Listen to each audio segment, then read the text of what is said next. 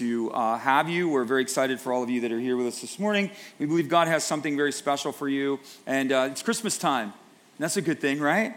So we're excited about that.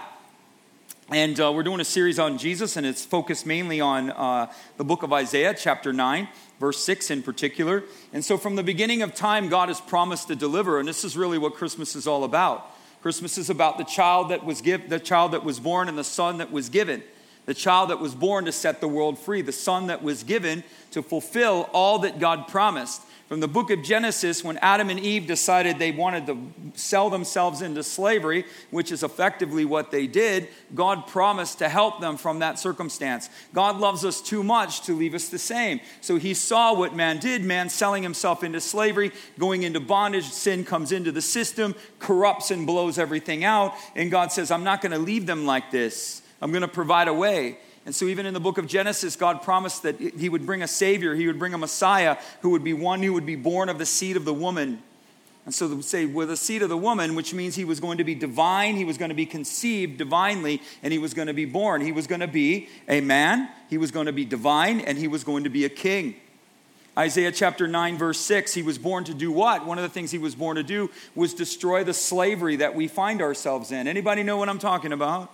There's slavery that exists without chains. There's bondage that exists without chains. It's the bondage of sin. It's the weight of guilt. It's the weight of shame. It's the weight of separation. That's a pain and a bondage that exists even though you can't see it.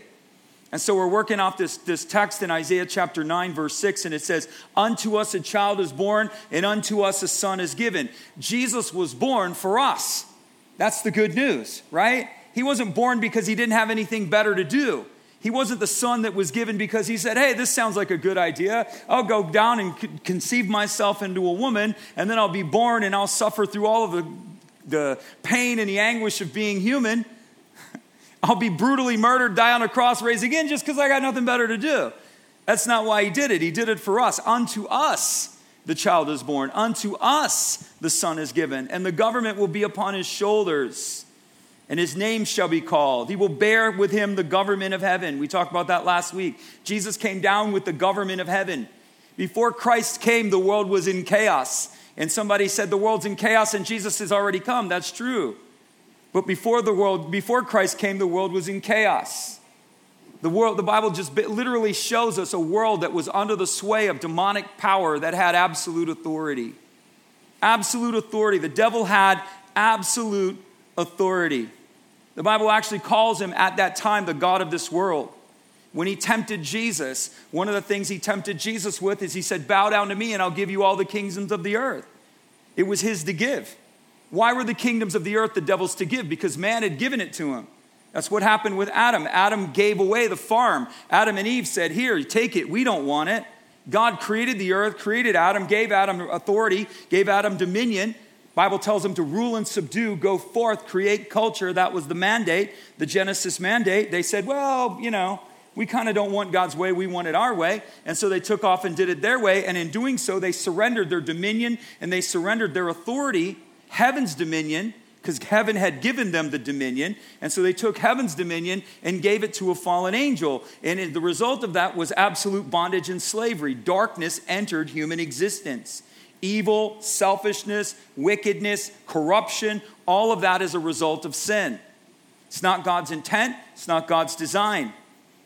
And Jesus came, so Adam failed. Jesus comes as the last Adam. And one of the things the Bible is telling us is that he comes with the government upon his shoulder.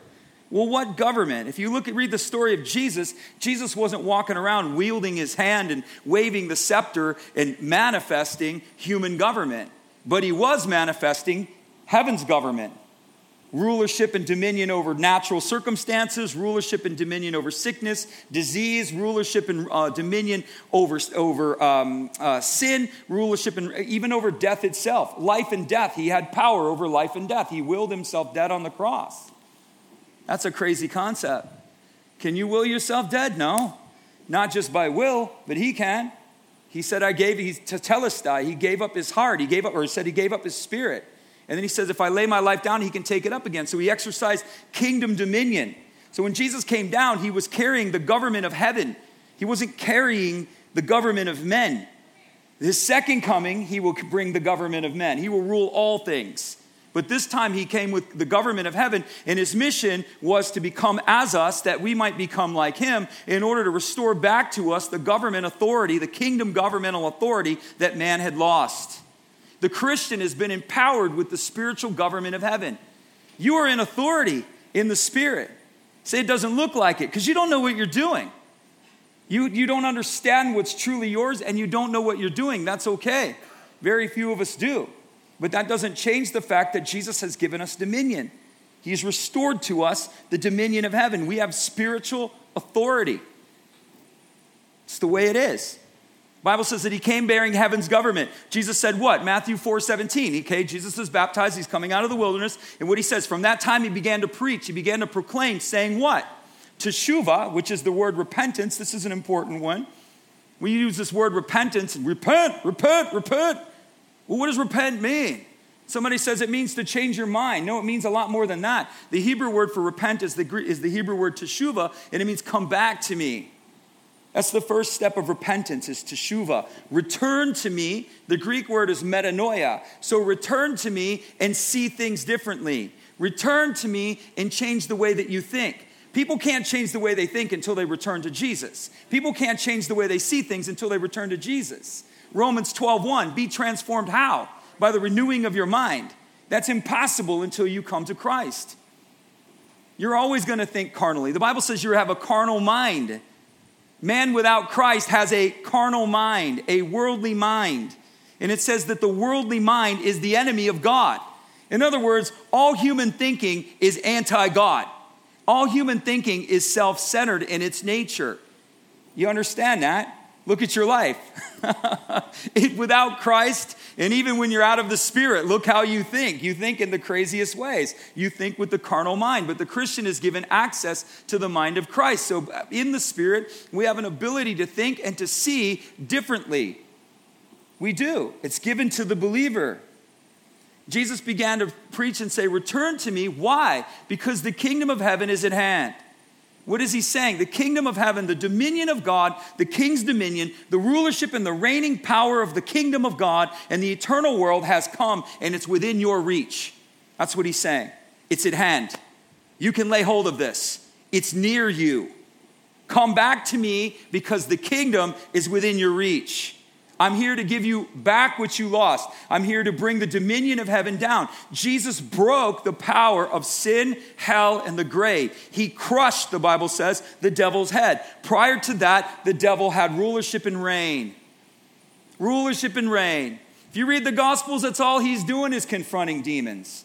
Demon over here, demon over here, demon over here. Everywhere Jesus went, there was a demonic eruption. The world was enslaved to demonic power. If you read the writings of the early church, which is an interesting statement, there were demons everywhere. If you read some of the histories and the writings of guys that come out of that time, like Polycarp, you'll read that they were dealing with this because the kingdom was breaking into the world. And when the kingdom breaks into the world, light exposes darkness. And the power of darkness had been broken. What we have in the Western world is we have over 2,000 years of the inbreaking of the gospel. The kingdom power has been inbreaking in the earth for over 2,000 years. But back then, they didn't have 2,000 years of inbreaking power. They had 60, they had 80, they had 90. The gospel hadn't touched these regions. That's why regions of the earth that are literally barely, if at all, touched by the gospel, you see eruptions of demonic power. And I'm not talking about the preaching of the gospel. I'm talking about the gospel of the kingdom. The Western world has a hard time, particularly in the United States. We almost believe like the devil doesn't exist in our churches anymore. And the reason is because we're the beneficiaries of 2,000 years of a kingdom gospel, and we're the beneficiaries of a nation where the gospel in all of its forms has been proclaimed from coast to coast. I'm not saying there aren't demons. I'm not saying there's not demonic power, but it's not outright and in your face. There are certain parts of the world where it's outright and in your face. The power is still there. The demonic power still exists, but it's not like, here I am, I dare you.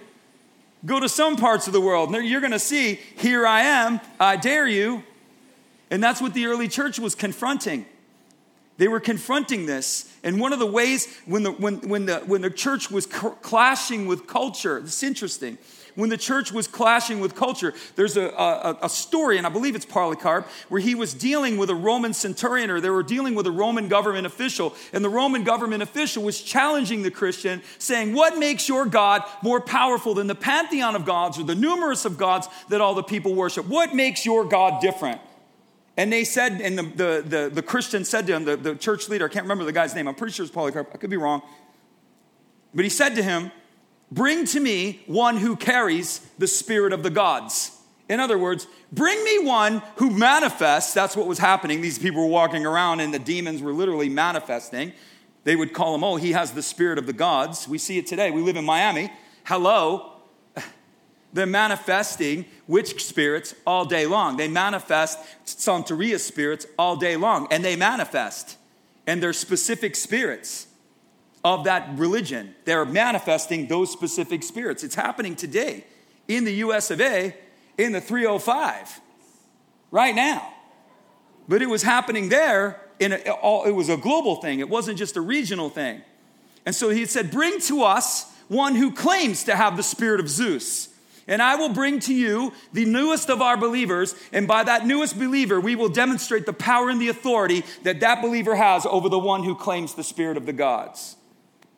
They would bring the believers in and start casting out devils. They would literally manifest the authority that they had over the devils publicly, because it was a demonstration, particularly to the Romans, of the power of Jesus Christ. The book of Mark is written to the Romans.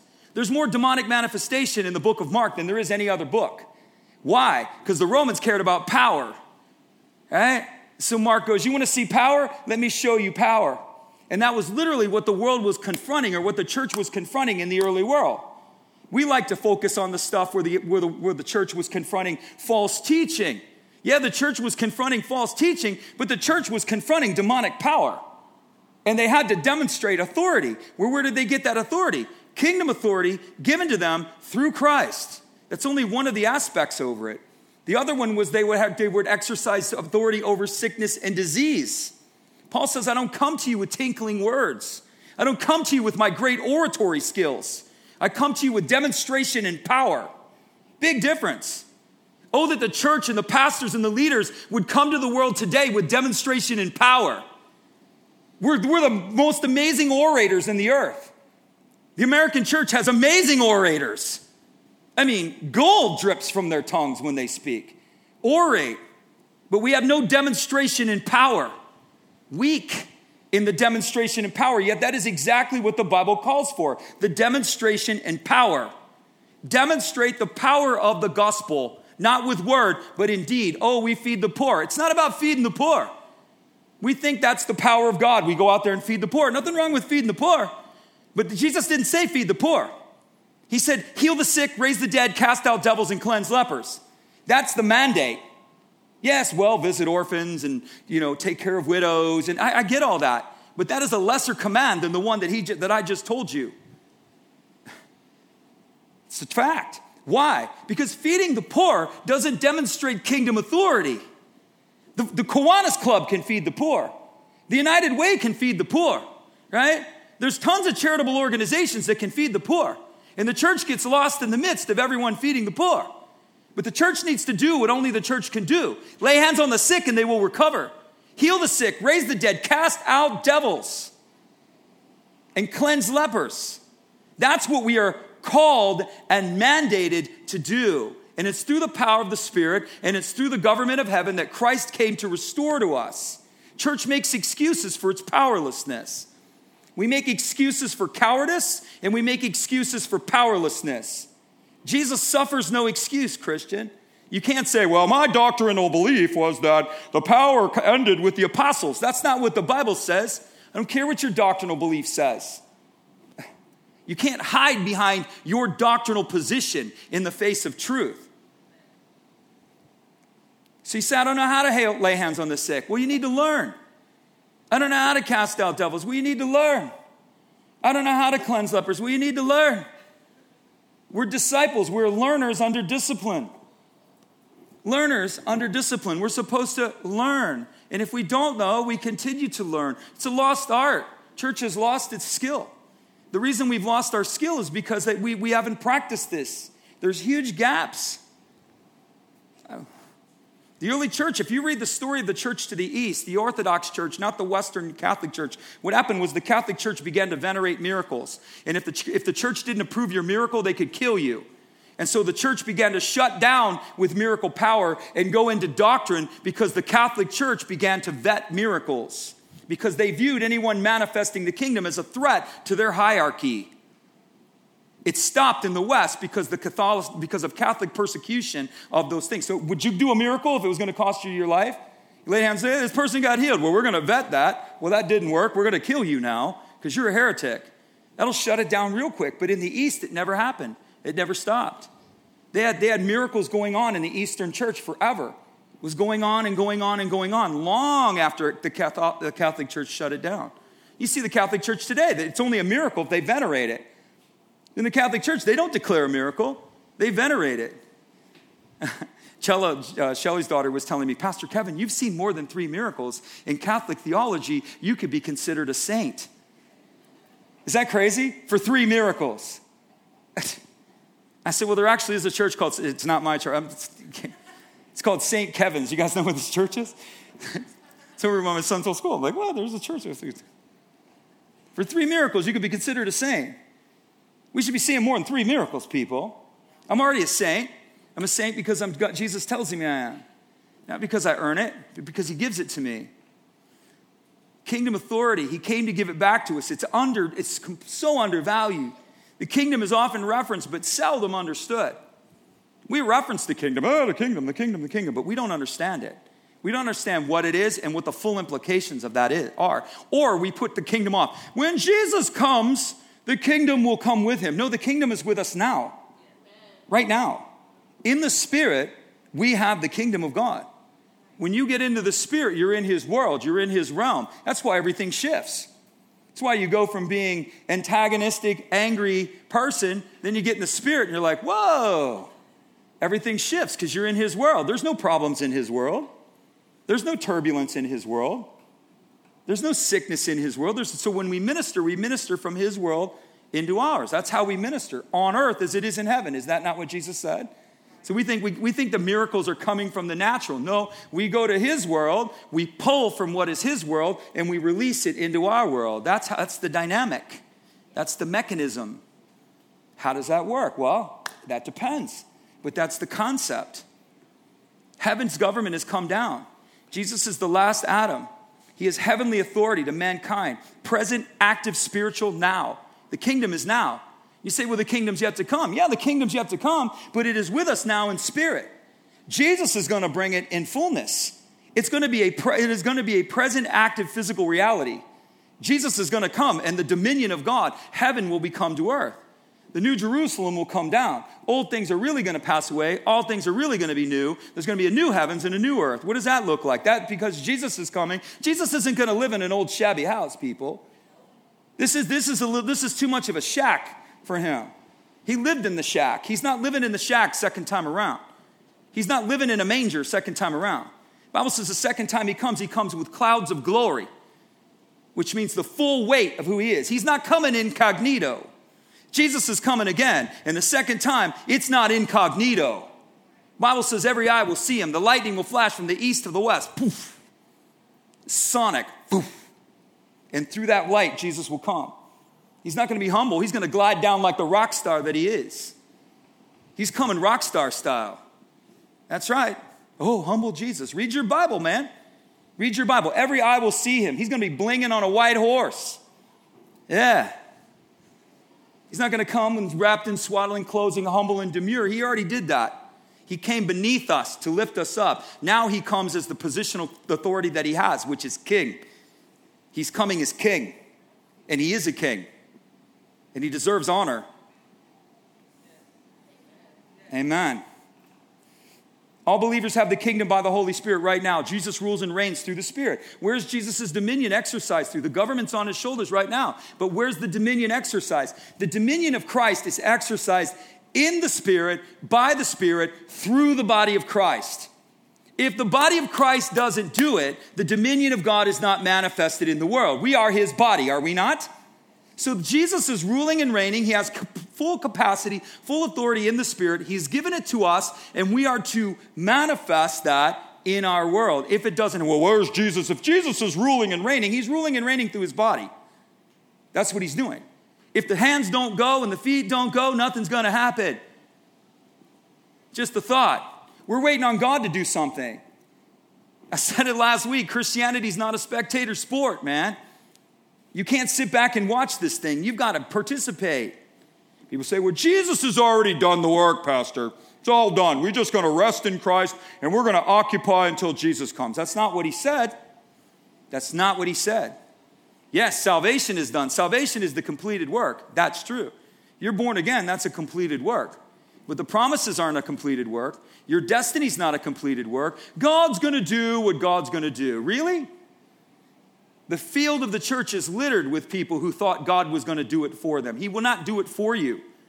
And you cannot do it without him. He does it with you. Always and forever, divine partnership. Jesus isn't doing anything without you in your life. You will participate. Well, God's going to do it for me. He's already done it for you. He's already done it for you. He's given you great and precious promises by which you become partakers of the divine nature. Every great and precious promise has an activation principle attached to it, including salvation. Salvation's a free gift. No, it costs you something. You have to do something. If you want to be saved and you want to be born again, he doesn't just give it to everybody. He gives it to those who ask. So the condition of salvation is based upon you asking. If you don't ask, it's not given. Is that not a condition? I have something amazing for you. Well, give it to me. I'm not giving it to you unless you ask me. He's not acting like that, but that's how we are. There's a condition upon salvation. Salvation's unconditional. Once you receive it, yeah. But if you don't ask for it, he's not giving it. You must believe in your heart and confess with your mouth. You must be born again. You must humble yourself. If you don't humble yourself and confess him as Lord, he's Lord, you're not. If you don't confess him as Lord, you're not saved. Let's just be clear. It's not Jesus, your divine body. Just a thought. We have access to the kingdom through the Spirit, by the Spirit. The kingdom and the authority of Christ is manifested through the believer. Absolutely true. He will rule and reign in physical presence, and that physical presence will be active. Rulership, one of the things that we're going to talk about a lot of different motifs of Jesus this morning. One of his motifs is a priest, which means intermediary. He is our high priest, Hebrews says. The priest would wear an ephod. They would wear an ephod made out of linen. Why? Because the ephod, so I'll just tell you, he made an ephod out of linen, and it had 12 stones on it. And each one of those stones represented the 12 tribes of Israel. It was made out of linen. The shoulders had onyx stones on it. So he had onyx stones on the shoulders, had a golden strap, or the linen. They ornated it as time went on, but its original design was linen. Why linen? Because God was showing them, I carry my people close to my heart. So the idea was the linen ephod, because Jesus is the high priest, so the earthly priest represents the greater priest, and the greater priest says, I carry my people close to my heart.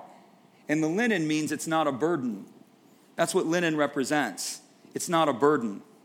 The priests were to wear linen because they were never to let the people think that serving God was a burden.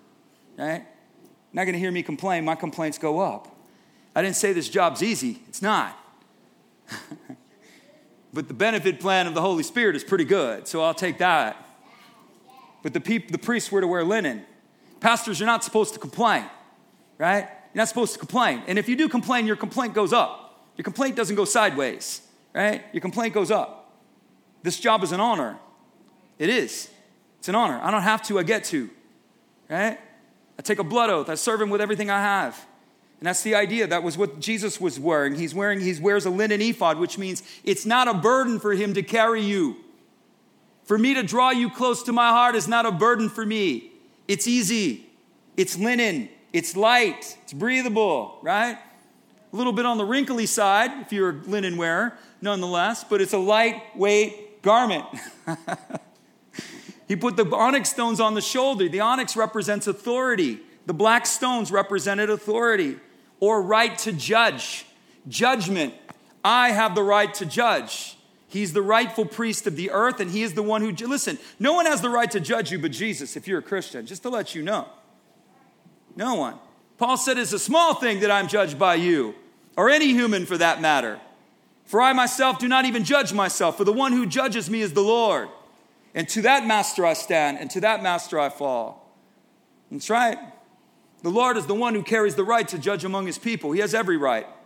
Every right. Our judgments upon each other is meaningless unless those judgments are in line with what Christ asks of us. But he bears the government upon his shoulders. Another mirror of that. The attributes, and it says his name will be called. When it says his name will be called, it says his character will be like this. This is the person you are going to recognize. When the child is born and the son is given, he's going to carry the government on his shoulder. There's going to be some crazy things. He's going to have rulership and weight to his life that nobody else has had before. But there's also going to be some attributes. One of them is he's the wonderful counselor. There's a lot of counselors in this world. There's a lot of people that want to give you counsel, but not all of it's wonderful. You know what I'm saying? There's a lot of people that want to tell you what to do with your life. There's a lot of opinions about what you should do with your life, but there's only one opinion that matters, and it's Jesus's. He's the wonderful counselor. God will counsel you. God will direct you, and the way that God will counsel you and direct you will be wonderful, full of wonder, right? You ever heard the Lord tell you something or God give you guidance? Whether it's through prayer, through the word, through the Spirit, through someone else where you knew this was God's counsel, and you were like, wow. Yes. Right? You ever had that happen to you? If you haven't, I dare you. He's the wonderful counselor. The word wonderful is the Hebrew word pele, and it means miraculous. He's the miraculous counselor. What does that mean? His counsel brings miracles. Huh? That's what people need. They need a word from the Lord. They don't just need a word from the Lord. They need to obey that word. Listen, a word from the Lord is easy. You want a word from the Lord all day long. Popcorn machine, man. Jesus has a word for you. Bible says he's forever speaking. Wisdom is poured out in the concourses of the street. Jesus has a word. I get people all the time, you got a word for me, Pastor? I give them the word. I go, wow, my new thing is, if I give you the word, are you going to do anything with it? I don't really qualify that, but that's kind of like what I'm thinking in my mind. I'm like, if I give you this word, are you going to do anything with it? But then again, it's not mine to tell you whether I should give it to you or not. If the Lord has a word for you, I'm going to give it to you. But most people, they get a word from the Lord. They go, oh, that was interesting. That was nice. Right over their head, you know. Like Jack Sparrow, they wave it as it passes them by. They do nothing with it. There are people who've gotten the same word for 10 years and they don't get any. Yeah, I keep getting that word. I've gotten that word for like 10 years. I don't know why I keep getting that word. Because you're supposed to do something with it. That's why you keep getting that word. It's because you're actually supposed to do something with what he's telling you. He has a word for you. His word comes through his Spirit. His word comes through prayer. His word comes through his word. God has a word for you. Always and forever. The results of his counsel are miraculous. And it means that his counsel will bring miracles and he will counsel you into the miracles.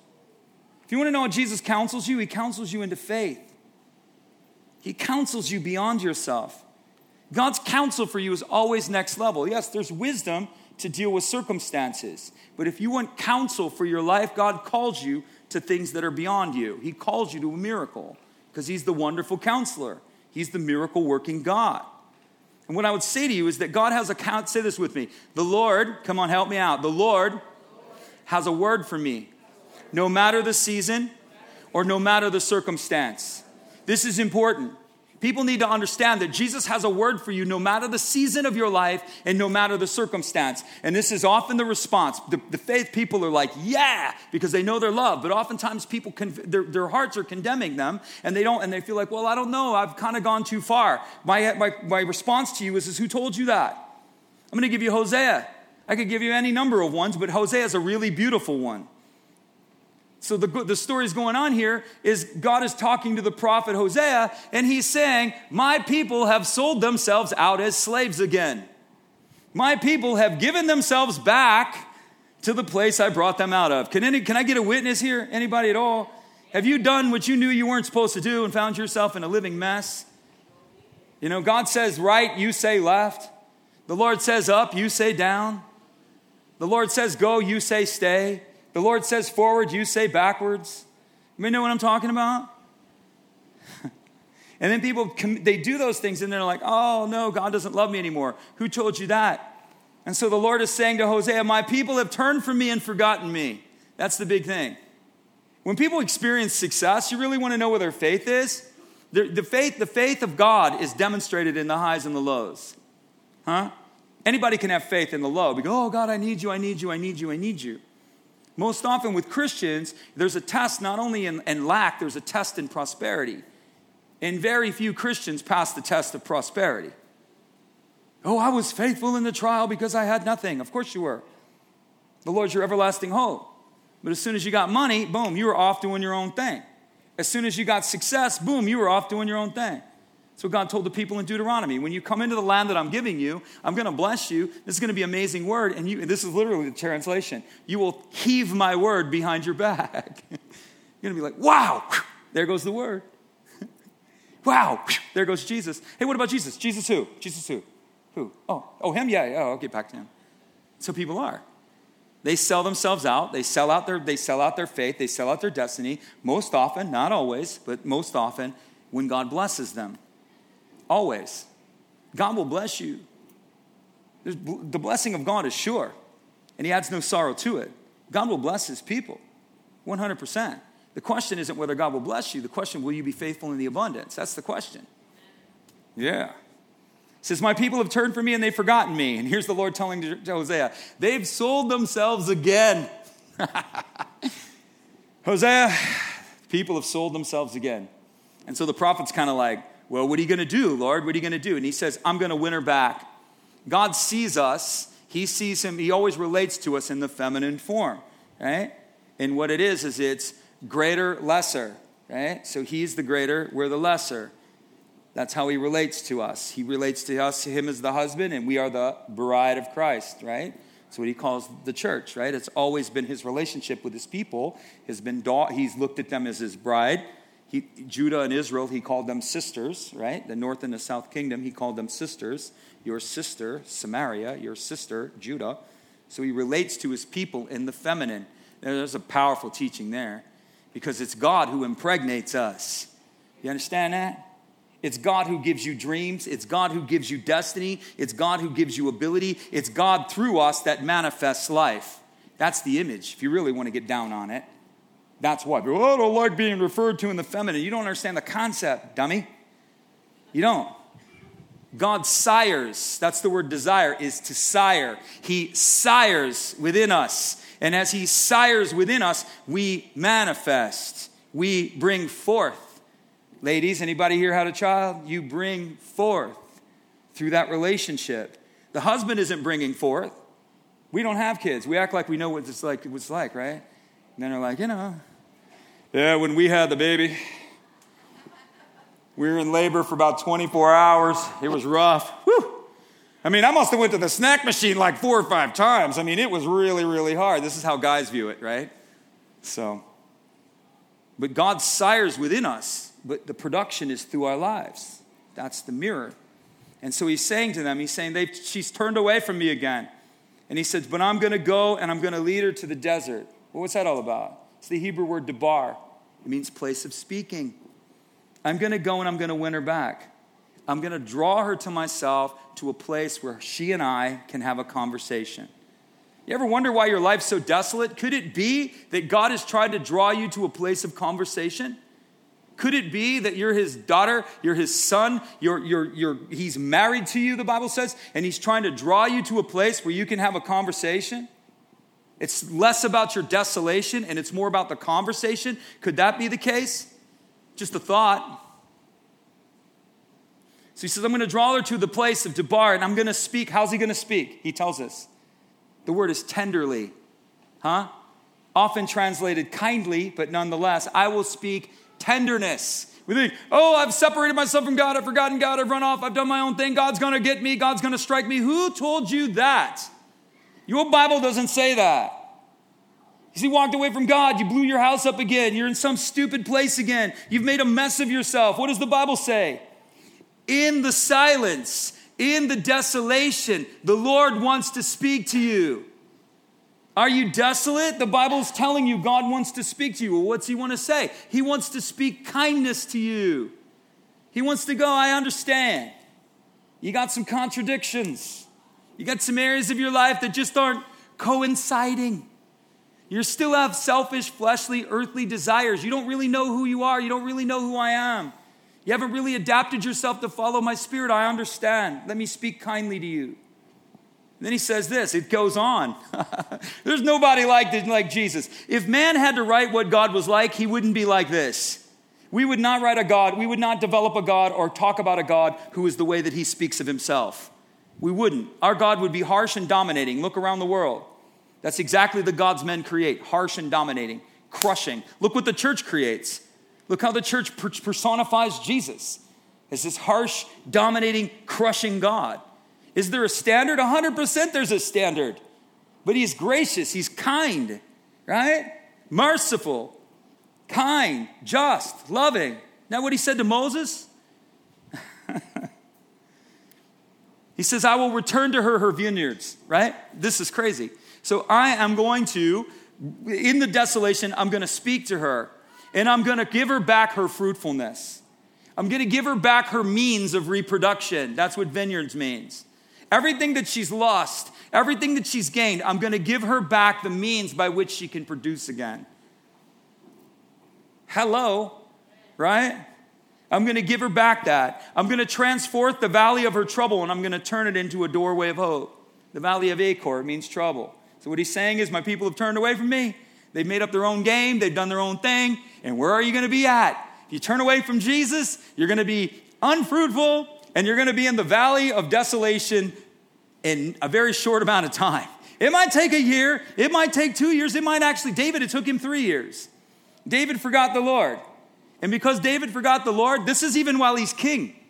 This isn't even when he's running. When David was king, he didn't inquire of the Lord for 3 years. He forgot the Lord. 3 years.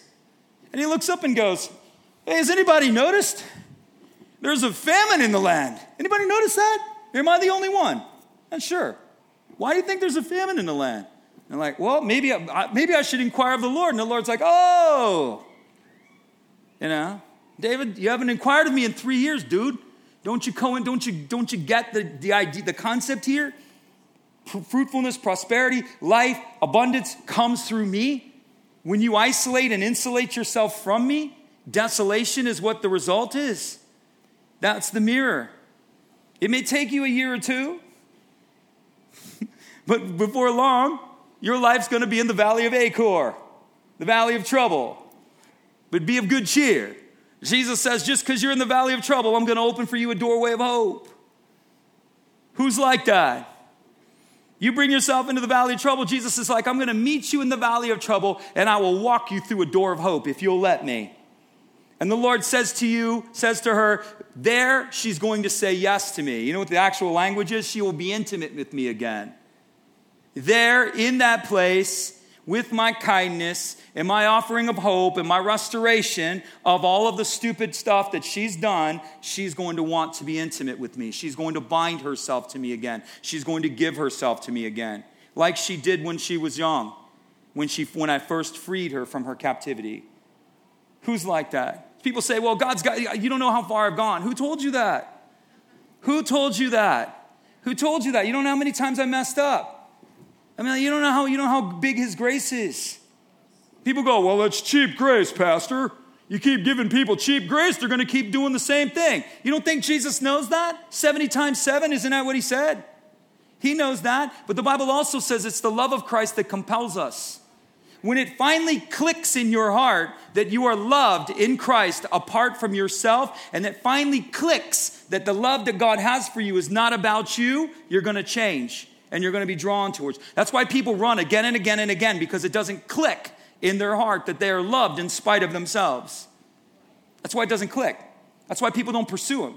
I'm not going anywhere. Do you know why? Because he loves me. I'm not going somewhere because I'm under some religious mandate and I'm under some religious construct. Yes, I have discipleship. Yes, there's constructs. Yes, there's this. All of that stuff's true. But that stuff's nothing more than noise except beyond the love of God. The love of God is the central issue. And when you keep running from God, it's because you don't know he loves you. If you're a Christian and you keep taking yourself into the valley of Achor, it's because you don't know he loves you.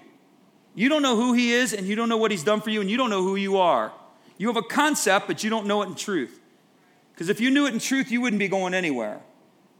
Every time you heard the word Jesus, you'd go running. Did I hear Jesus somewhere? Did I hear the church was meeting? Did I hear there's a worship service going on? Did I hear there's a candlelight service? Get me there. Where Jesus is, that's what David said. I came running when they said to me, go to the house of the Lord. Why did David come running? Oh my gosh, the legal God is making sure that my mandate is fulfilled and I must go fulfill my mandate. He's like, man, I want to be where he is. When it clicks in your heart, then the love of God will compel you. The rules never compel anyone. Are there rules? I know inevitably somebody's going to say, well, there's rules, Pastor. I get it. There's rules. I get it. But the rules are circumvented by love. I hate to tell you that. Read what Jesus did. He circumvented all of his own rules for love. Did he not? Don't heal on the Sabbath. Jesus is like, it's an act of love. You wrote the rule. I know I wrote the rule, and I'm breaking the rule for love. Stretch out your hand. It's who he is. Love is the higher law. Doesn't matter what the religious law is. Love is the higher law. And Jesus operates by the higher law. The higher law is the highest good. That's what he does. You say you got another verse? I don't believe you. I don't believe this whole Acor thing. I don't believe this whole doorway of hope thing. All right, I got 2 more for you. You want verses? I got them. I got you. Isaiah 49. The people say, the Lord has forgotten us. And the Lord's response is never. Can a mother forget her nursing child? Can she feel no love for the child she's born? Is that even possible? Huh? One of the biggest signs of reprobate in a society is when mothers don't love their children. Because it is so inborn into a woman to love that child. They don't even know why. Like before they get pregnant and they have a baby, they're like, oh, I don't really know if I want to have kids. Not really sure. Then when they get teenagers, you're not really sure if you want to have kids. But anyway, when the woman bears that child, when the woman carries that child, there's an affection, there's a love, there's an openness that comes upon her that's almost surreal to her. You see it time and time again, where that woman will literally give her life for that child and she doesn't even know why. So true. She'll sacrifice everything for that child and she doesn't know why. And this is what God's saying. If a mother can't forget her child and another won't forget the child that she's nursing, especially even a vulnerable child, the Lord says, even if that were possible, I would never forget you. Even if a mother could forget, even if a mother could give up her nursing baby, even if a mother could give up her children or not want them, there's various circumstances. I understand that. That's not what he's relating to. Even if it was possible for a mother to just have disdain while she's nursing her child, even if that was possible, which it's very hard to be, I will never forget you. When you come to Christ, Jesus doesn't forget you. The Bible says he tattoos you on his hand. Big debate. Tattoos in the Bible? Read Leviticus, Kevin.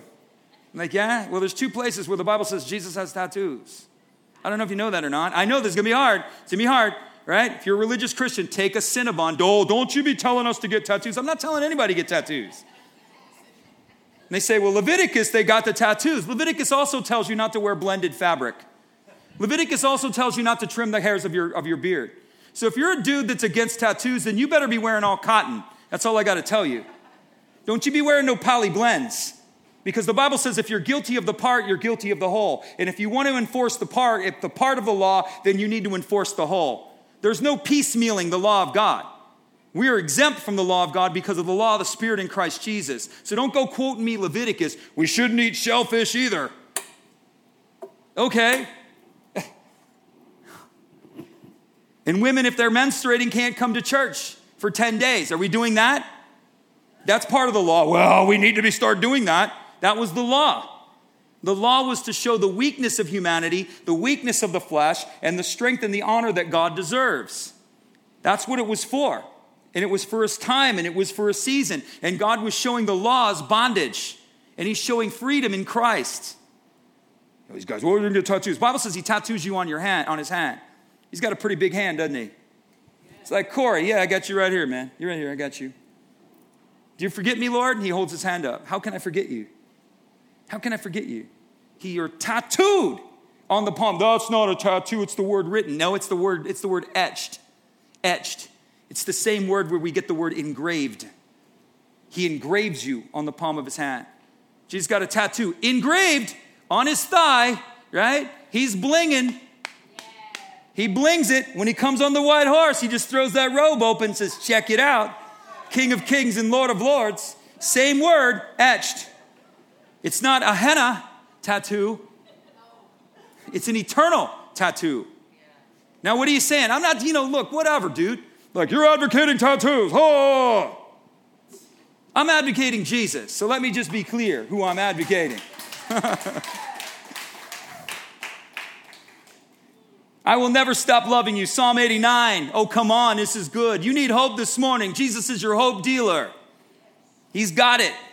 Psalm 89:33. I will never stop loving you, nor will I fail to keep my promises to you. That's it. You need hope this morning? There's your verse. We can go home with that one. I will never stop loving you. When you come to Christ, he never stops loving you. I will not fail to keep my promises to you. Everything I have told you, I will do. I will not break my covenant with you, and I will not take back a single word that I have said to you. Not one single thing that I have told you will I take back. Not one single promise will I give you that I won't take back. That's right. Charmaine, we were praying for her, and she was in the hospital. Jesus starts giving me this word, culver. I don't know what the word culver means. I'm trying to pray. I'm trying to figure it out. I'm trying to use the word culver because I pray in the Spirit, so I let the Lord give me the words, and so I'm getting this word culver. I'm like, I have no idea what that word means. And so I'm trying to work it in, and then I say something wrong, and I'm like, okay. Then I felt like the prayer just like dropped. It was like, meow. So I hand the prayer off to Alex. I'm like, Alex, keep praying for Charmaine. I got to figure out what this word culver means. It's a term of endearment given in a youthful context, and it means little dove. That's right. Not one word will I withdraw from you. Jesus is praying. We're praying over Charmaine. And as I'm praying over Charmaine, I keep hearing this word culver. What's he saying? Little dove. Little dove. Not one word will I take back. Not one word. This is who he is. This is Christ's veil that he only reveals to those who understand who he is. Love reveals him. Understanding reveals him. If you will not love or acclimate yourself to the heart that he has, his heart will not be revealed. God will reveal certain aspects of his nature depending on the level of intimacy that you want to go with him. But there are certain aspects, I'm telling you aspects of his nature that only come through intimacy. This is why this stuff, when I say it, they're like, well, this isn't broadly known. Of course it isn't broadly known because it's intimate. Ladies, does everybody know everything about you, or does your husband? Men, is every lady supposed to know? No, there's a knowledge that comes through the intimacy of the relationship.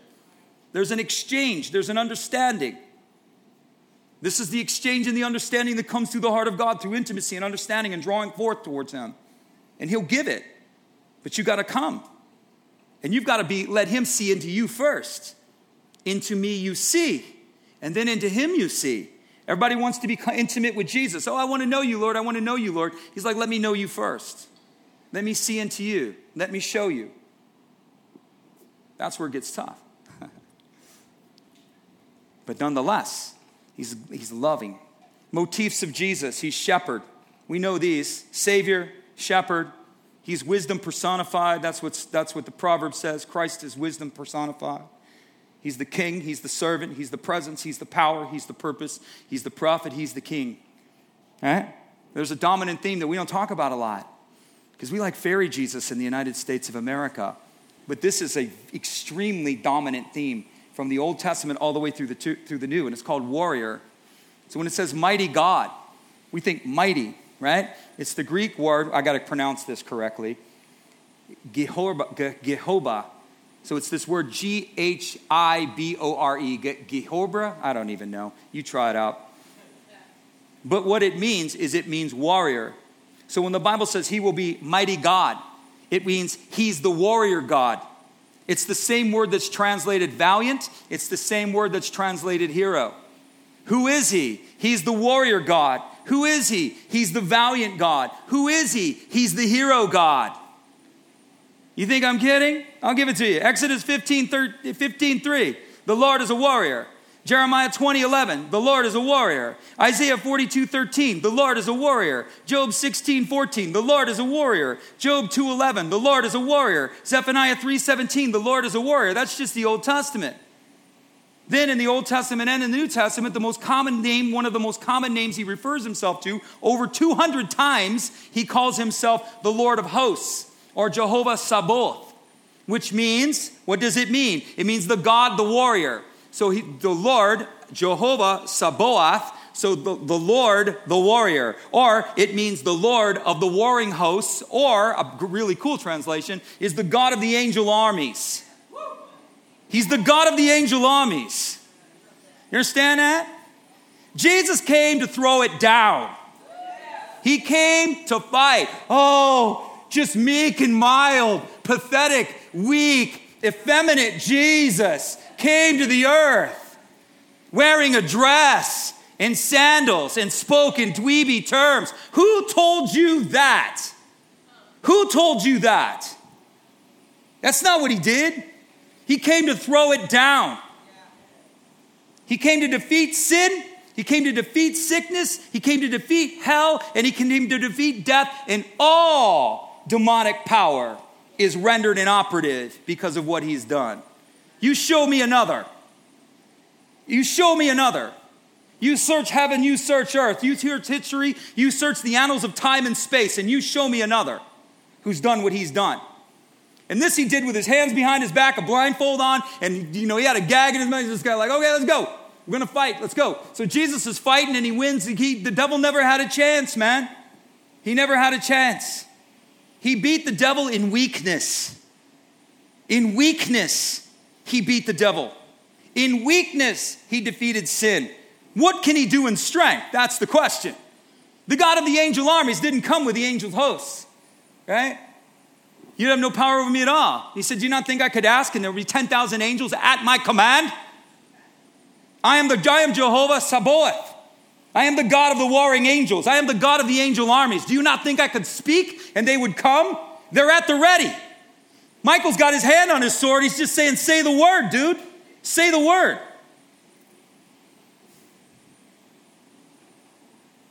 He's going to come again. And he's not coming, like I told you, he's not coming incognito. He's coming with full weight. Full weight. This isn't weak and compromising Jesus that's coming through the clouds. The Bible says that there would come a time when the nations will gather together in mass and they will go up against Israel. Jesus will not fight for himself, but he will fight for his people. Do you know that? He suffers all kinds of insults upon himself. It's like a guy who has a family. You can say whatever you want to say about me, but you start talking about my kids, it's on. You start talking about my wife, it's on. Right? You can, look, I can let it all go, dude, but you're going to start going there and then we're going to have a problem. Jesus doesn't fight for himself, he fights for you. It's true. He didn't beat the devil because of himself, he beat him for you. If Jesus had his way, he could have gone away with the whole thing. He could have gotten rid of the devil, boom, you're gone. Got rid of the earth, got rid of everybody else, and he could have just wiped it all clean, but he didn't want to do that. He did it for love. And you know why else he did it? I'm going to tell you right now, because he likes a fight. I'm going to tell you right now, this dude likes a fight. Jesus likes a good fight. The Bible says that in the end, he's going to set up his eternal kingdom. But in the last days, there's the nations. This is one of the signs of the coming of Christ. The nations are going to come together and they're going to go up against Jerusalem. And Jesus is going to return. All of the nations of the earth in a confederate manner at the height of man's rebellion will move against Jerusalem. And that's when the Lord, that's one of the ways he will come. And when he comes, he's going to do 4 things. He's going to receive his people. That's the first thing he's going to do. Rapture, catched away. He's going to catch us away. We're going to meet him in the air. I had an unbeliever say one time, what does it mean, you're going to fly? I said, no, Matthew 28 tells me the angels are coming for me. I'm going on an angel ride. That's right. I'm going to put a towel on. Angels are going to come. I'm going to go 5 minutes. Just give me 5 minutes. I'm telling you, you're going to see Pastor Kevin going up. If I'm alive, I'm going to have a cape on. I'm going to be doing my Superman pose. Y'all can be going up screaming, I'm going to be going, dun, dun, dun, dun, dun, dun, dun. That's right. He comes to receive his people. He comes to put an end to man's rebellion. He comes to set up an eternal kingdom, and he comes to judge the living and the dead. Isaiah 63, you don't think he likes a fight? Preach this one. Who is the one who comes through the valley of Edom, whose garments are dyed from Bozrah? The one who is wearing the robe called splendor. I love that. So Jesus is going to come, and he's going to be wearing a robe called splendor. What does that look like? I don't know. But I want to see the robe that's called splendor. I mean, you got like robes that have names. You know, what's the glory robe, Lord? What's the splendor robe? He's going to be wearing he's not in swaddling clothing, people. He's come. He comes to the earth. The prophet sees him coming through Edom. He's in Israel. What's he doing? He's throwing it down. He said, who is the one wearing the robe called splendor, traveling in greatness and strength? And the Lord says, it is I who speak in righteousness. It is I, the mighty one to save. So Jesus is like, it's me. Knock, knock. Why is your apparel red? The prophets asked. And why are your garments like one who treads the winepress? The Lord says, because I have tread in the winepress. How? Alone. Alone. Jesus is going to come and he's going to throw it down. He's not going to need the armies. He wants to fight this alone. I have trodden the winepress alone. For I've trodden down my enemies in my time of judgment, and I have trampled them in my fury of my indignation, and their blood is sprinkled on my garments. That doesn't sound like fairy Jesus, Pastor, because it's not fairy Jesus. It's Jehovah Sabaoth. It's the warrior God. Why is he doing this? He says, for the day of my vengeance has come, and the year of the redeemed has come. Good news. When Jesus comes for his people, it's the year of the redeemed. But it's a woeful time for the world. It's a woeful time for those who rebel against him, for those who have set up standards and nations and doctrines and decrees. Just reading about how China's giving a state Bible now, and they're changing Jesus into a sinner. Yeah. It's a woeful time for those people. A woeful time for those who have rejected Christ in the face of knowledge. Woeful time. Woeful time for nations that have raged against him and have sought to belittle him. The Lord will come. There'll be a day of this accounting. They say, that's what Peter says. We look at God's patience as weakness. His patience is not weakness. His patience is grace. His patience is love, not willing that any should perish, but all should come. The day of his vengeance has come. He's the warrior God, people. He's the mighty God. If you don't know Jesus, you need to know him. You need to not pass through the veil without knowing him. I can assure you of that. He's the eternal Father, the Father of eternity. I'm almost done. What does this mean? Is he the eternal Father? Is he the Son? Or is he the Father? He's the Father of eternity. That's the meaning. What does that mean? It means he is the source of all creation and all things eternal. Hebrews chapter 1, Jesus made everything. He's the instrument of creation. Christ made it. So here you have Hebrews chapter 1, and what's going on in Hebrews chapter 1? The Father is proclaiming over the Son. And the Father proclaims over the Son, and the Father is speaking, the prophet is recording, and the Father is speaking. And he says, you, Lord, or you, Adonai, have laid the foundations of the earth in the beginning. In other words, the Father is decreeing it was by you. They are the works of your hands. They will perish, but you will remain. They will wear out like a garment, like a robe. You will roll them up, because he has dominion. Like a garment, they will be changed, but you are the same, and your years will have no end. You got another one? I got two more for you. Got to give you to you in threes. Colossians 1:6, for by him, that's Christ, all things that were made. Well, what things? Things that are in heaven, things that are in the earth. The visible and the invisible realm were created by him. So the invisible realm, eternity, is created. All things were created through him. All things were created for him. Jesus is the creator. He is the Father of eternity. All things were made by him, and without him nothing was made that was made. John 1:3. So what does this mean? It means Jesus knows how all this is supposed to work, right? You're like, what does it mean? How does this work? Jesus knows how it works because he made it. So what does that mean? He knows what's wrong and he knows how to fix it. He knows what's wrong and he knows how to fix it. He made it. He knows how your life is supposed to work. He knows what will bring you the most benefit. He knows what will bless you. He knows what will turn your life around. He knows, and he knows how to fix it. But again, the issue isn't whether he knows. The issue is will you do what he asks? Right? So somebody said, hey, you got to drive on the right side of the road, because if you drive on the left side of the road, you're going to get hit by a car. Well, I think it's a pretty good idea to drive on the left side of the road. No, listen, I designed the highways. This is how the roads work. People going north or going this way drive on the right side. People going this way drive on the left side.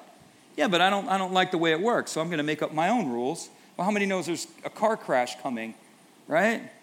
Yet that's exactly what we do, even as believers.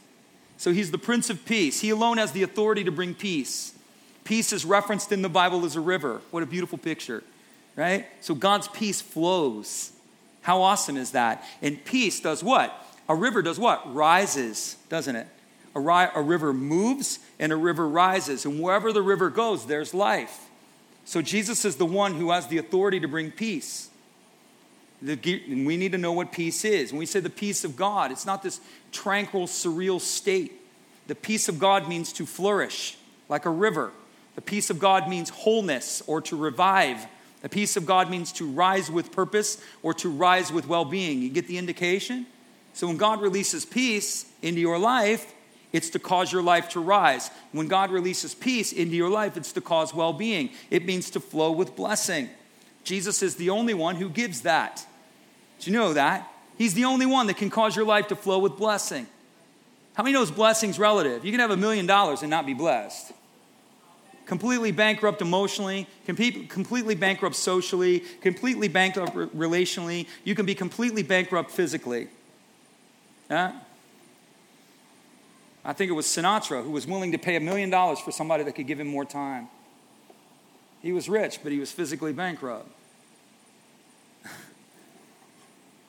God's the only one that can cause your life to flourish. He gets peace from God. This is Luke 2:14. So Prince of Peace, what does it mean? It means the peace comes from him. Luke 2:14, glory to God in the highest, and peace be upon or towards the earth, and goodwill towards men. What does it mean? It is a gift from God. So peace that comes into our world, it's not national peace, it's not tranquility, it's a blessing and a flourishing. That's what it means. And Jesus is the one who has the authority to release that blessing and authority, that blessing in your life. But it comes from God. It is a gift from God. So Jesus offers us a gift. That's what Christmas is all about. It's about a gift of peace from God. And Jesus offers not only a gift of peace from God, he offers peace towards God. This gift has to be opened. This gift has to be received. Jesus is offering a gift. Peace through me. Peace where? First of all, peace with God. Man is at war with God. Your conscience is at war with God. Man thinks he knows God. The person, Jesus is God. Therefore, since we have been justified by faith in Christ, we have peace through the Lord Jesus Christ. The only way you can have peace with God is through Jesus Christ. That's the only way. There's no other way. And then the last part of this peace is peace of God. This is given to the believer. No, Jesus said, my peace I give to you, not as the world gives. Did he not say that? Do we not understand that? So there is a peace that is available from God that doesn't come without him. It is a peace of God. And the peace of God that surpasses understanding guards your heart and mind. There's a peace that's available to you, a peace, a flourishing in the soul, a peace that will move through your life like a river, causing all of the areas of your life to flourish and to rise if you will allow it.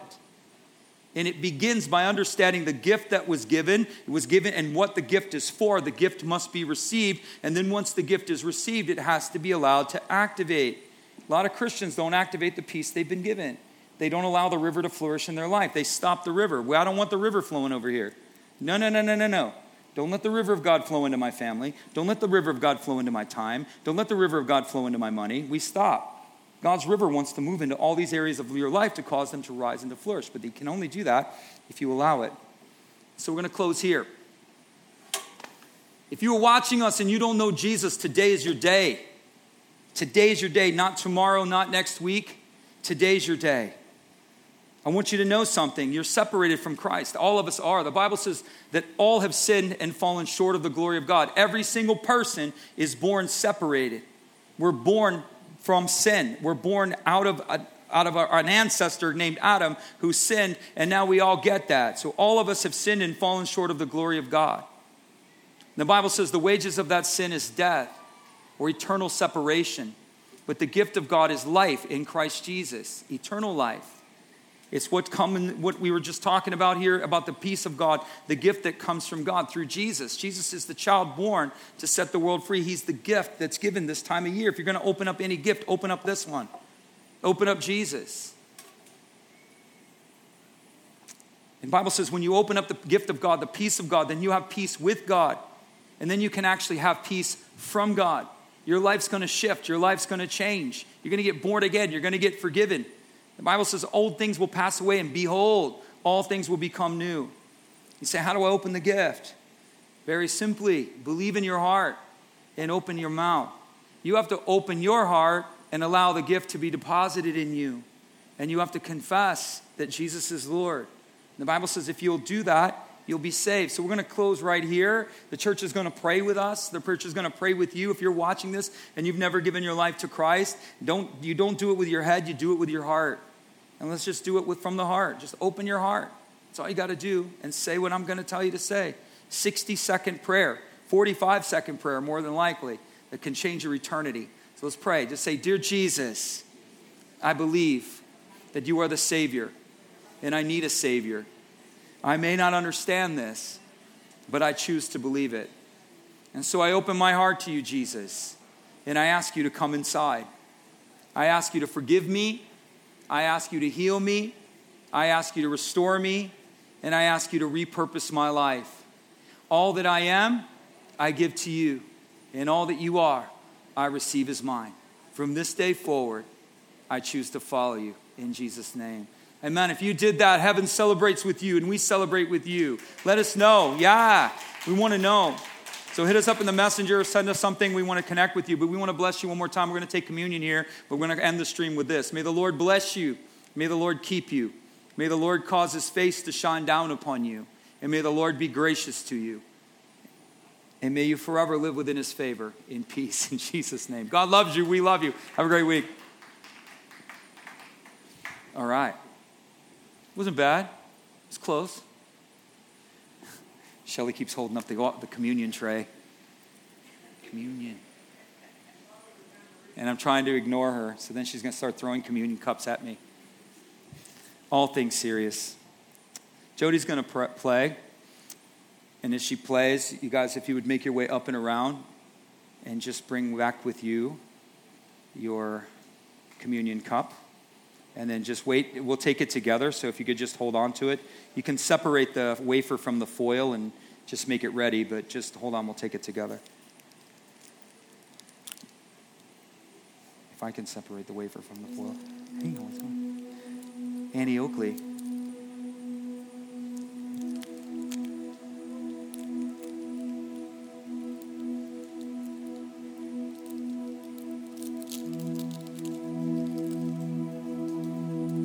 All right. You guys are fast.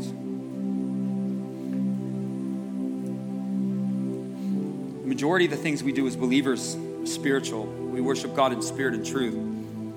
There's two physical things that Jesus gave us that demonstrate like a physical part of the faith that we have in him. The first one is baptism, which is a testimony that our life doesn't belong to us, but it belongs to Christ. We give our life away in the water and we rise new unto him. The second thing that he gives us that's a physical participation is communion. It means common union. That's why we take it together, because we have common union.